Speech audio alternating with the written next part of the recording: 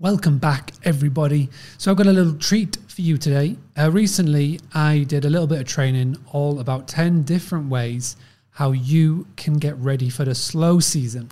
And I thought, well, what better to do than to chop these tips up and share it into the daily podcast, because they are so actionable and things that you can be doing right now. And today's episode is a little segment of that.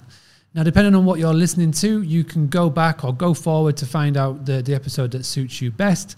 But this is all me helping you about bookings in the slow season. So make sure you've got a pen and paper to hand and get ready to take action. So first and foremost, what's really important with your slow season is you have to work out when your slow season begins. And that's really key to this. Now, there's a ton of context around the first tip. The first bit of context is that we are, depending on where you are in the world, coming out of COVID, coming out of lockdowns. And again, loads of people have reopened at different rates and people have gone back into lockdown, depending on where you are in the world. And what's that's meaning and what's that resulting in? And I think a lot of people, if we particularly just focus on the UK for a second, I think a lot of people are realizing that a typical season, what you may think a typical season, is actually being extended a little, because again, there's a lot of people who are still wanting a vacation, have had a chance of a vacation. And I believe that what you'll notice is that seasons will expand from what you would normally class as a season. But it's really important that you decipher when your season, your slow season, is going to begin. Now, how can you decipher what that is going to be? So first and foremost, the most telling sign will be your calendar. So you can right now go to your booking engine that you use, whoever that property management software may be, and it will very quickly tell you at what point do your bookings dry up. And like I say, we've had loads of people put in different answers in, but let's just say it's November to March. So again, you've got to indicate to yourself when that may be.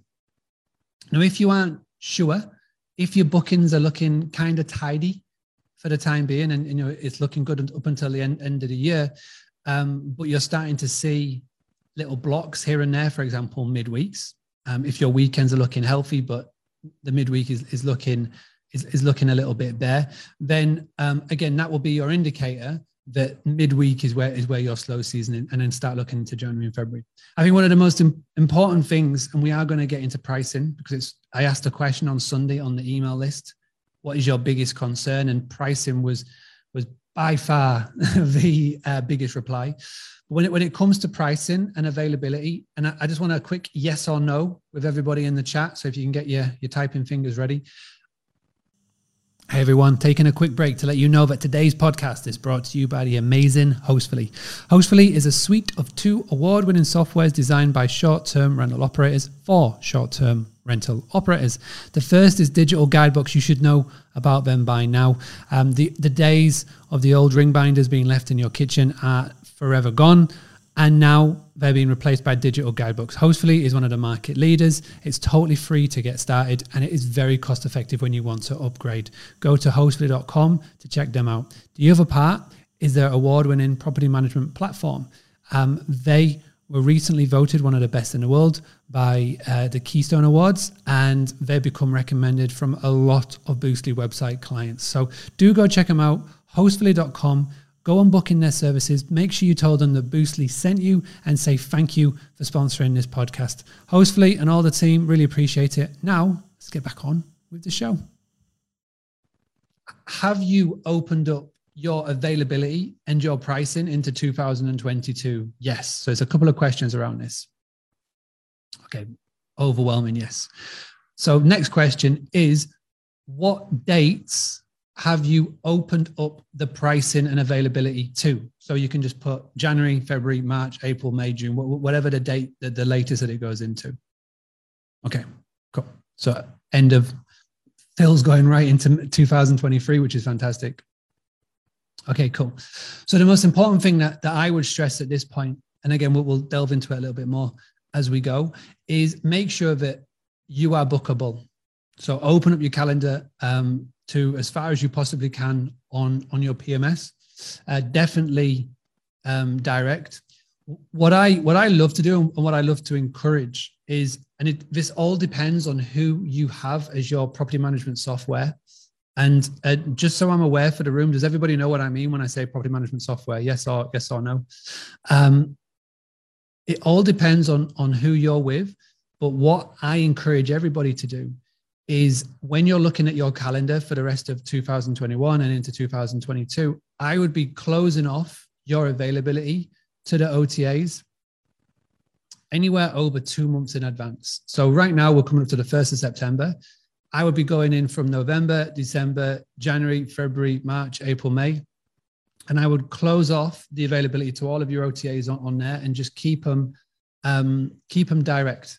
So as you go, you can do it every week, or you can do it every month, however you want to do it, is you can just open it up and keep opening up. So when it gets to like the middle of September, you'll just make sure that the middle of November onwards is open. Now, the reason for that is obviously we want to encourage as many guests as possible to book direct.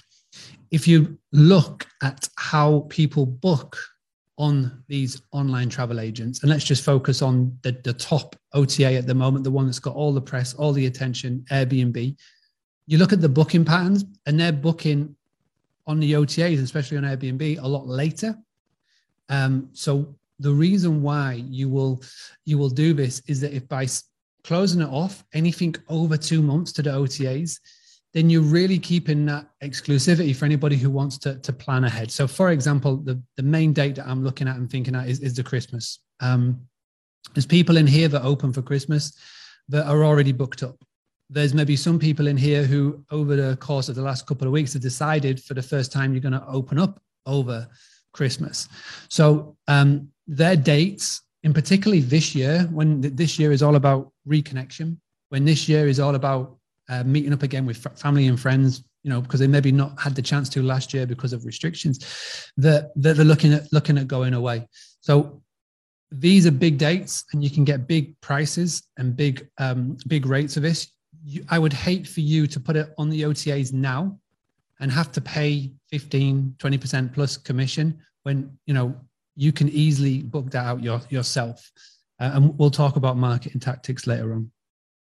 So that's the first sort of things that I would be doing. Number one, work out when your slow season begins. It's different for everybody. Number two, make sure that your calendar is open into 2022, and Phil's even gone 2023, which is fantastic. And make sure as well that you are closing it off to the OTAs. Now, I will caveat that by saying there will be some PMSs that don't allow that. Obviously, you can't do that, but if you're with a PMS that does, definitely take advantage of it.